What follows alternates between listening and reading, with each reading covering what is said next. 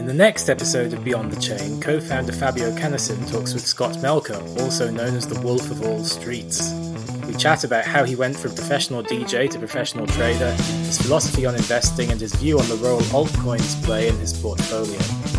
So I think that DeFi, conceptually, is the wave of the future for finance. That doesn't include yield farming and sushis and yams and hot dogs and, steaks and boiled peanuts. Those are offshoots of this where a very small percentage of the trading population understands what they're doing and can leverage an inefficient market to make a whole lot of money. Listen to the full episode at podcast.nash.io from this Thursday.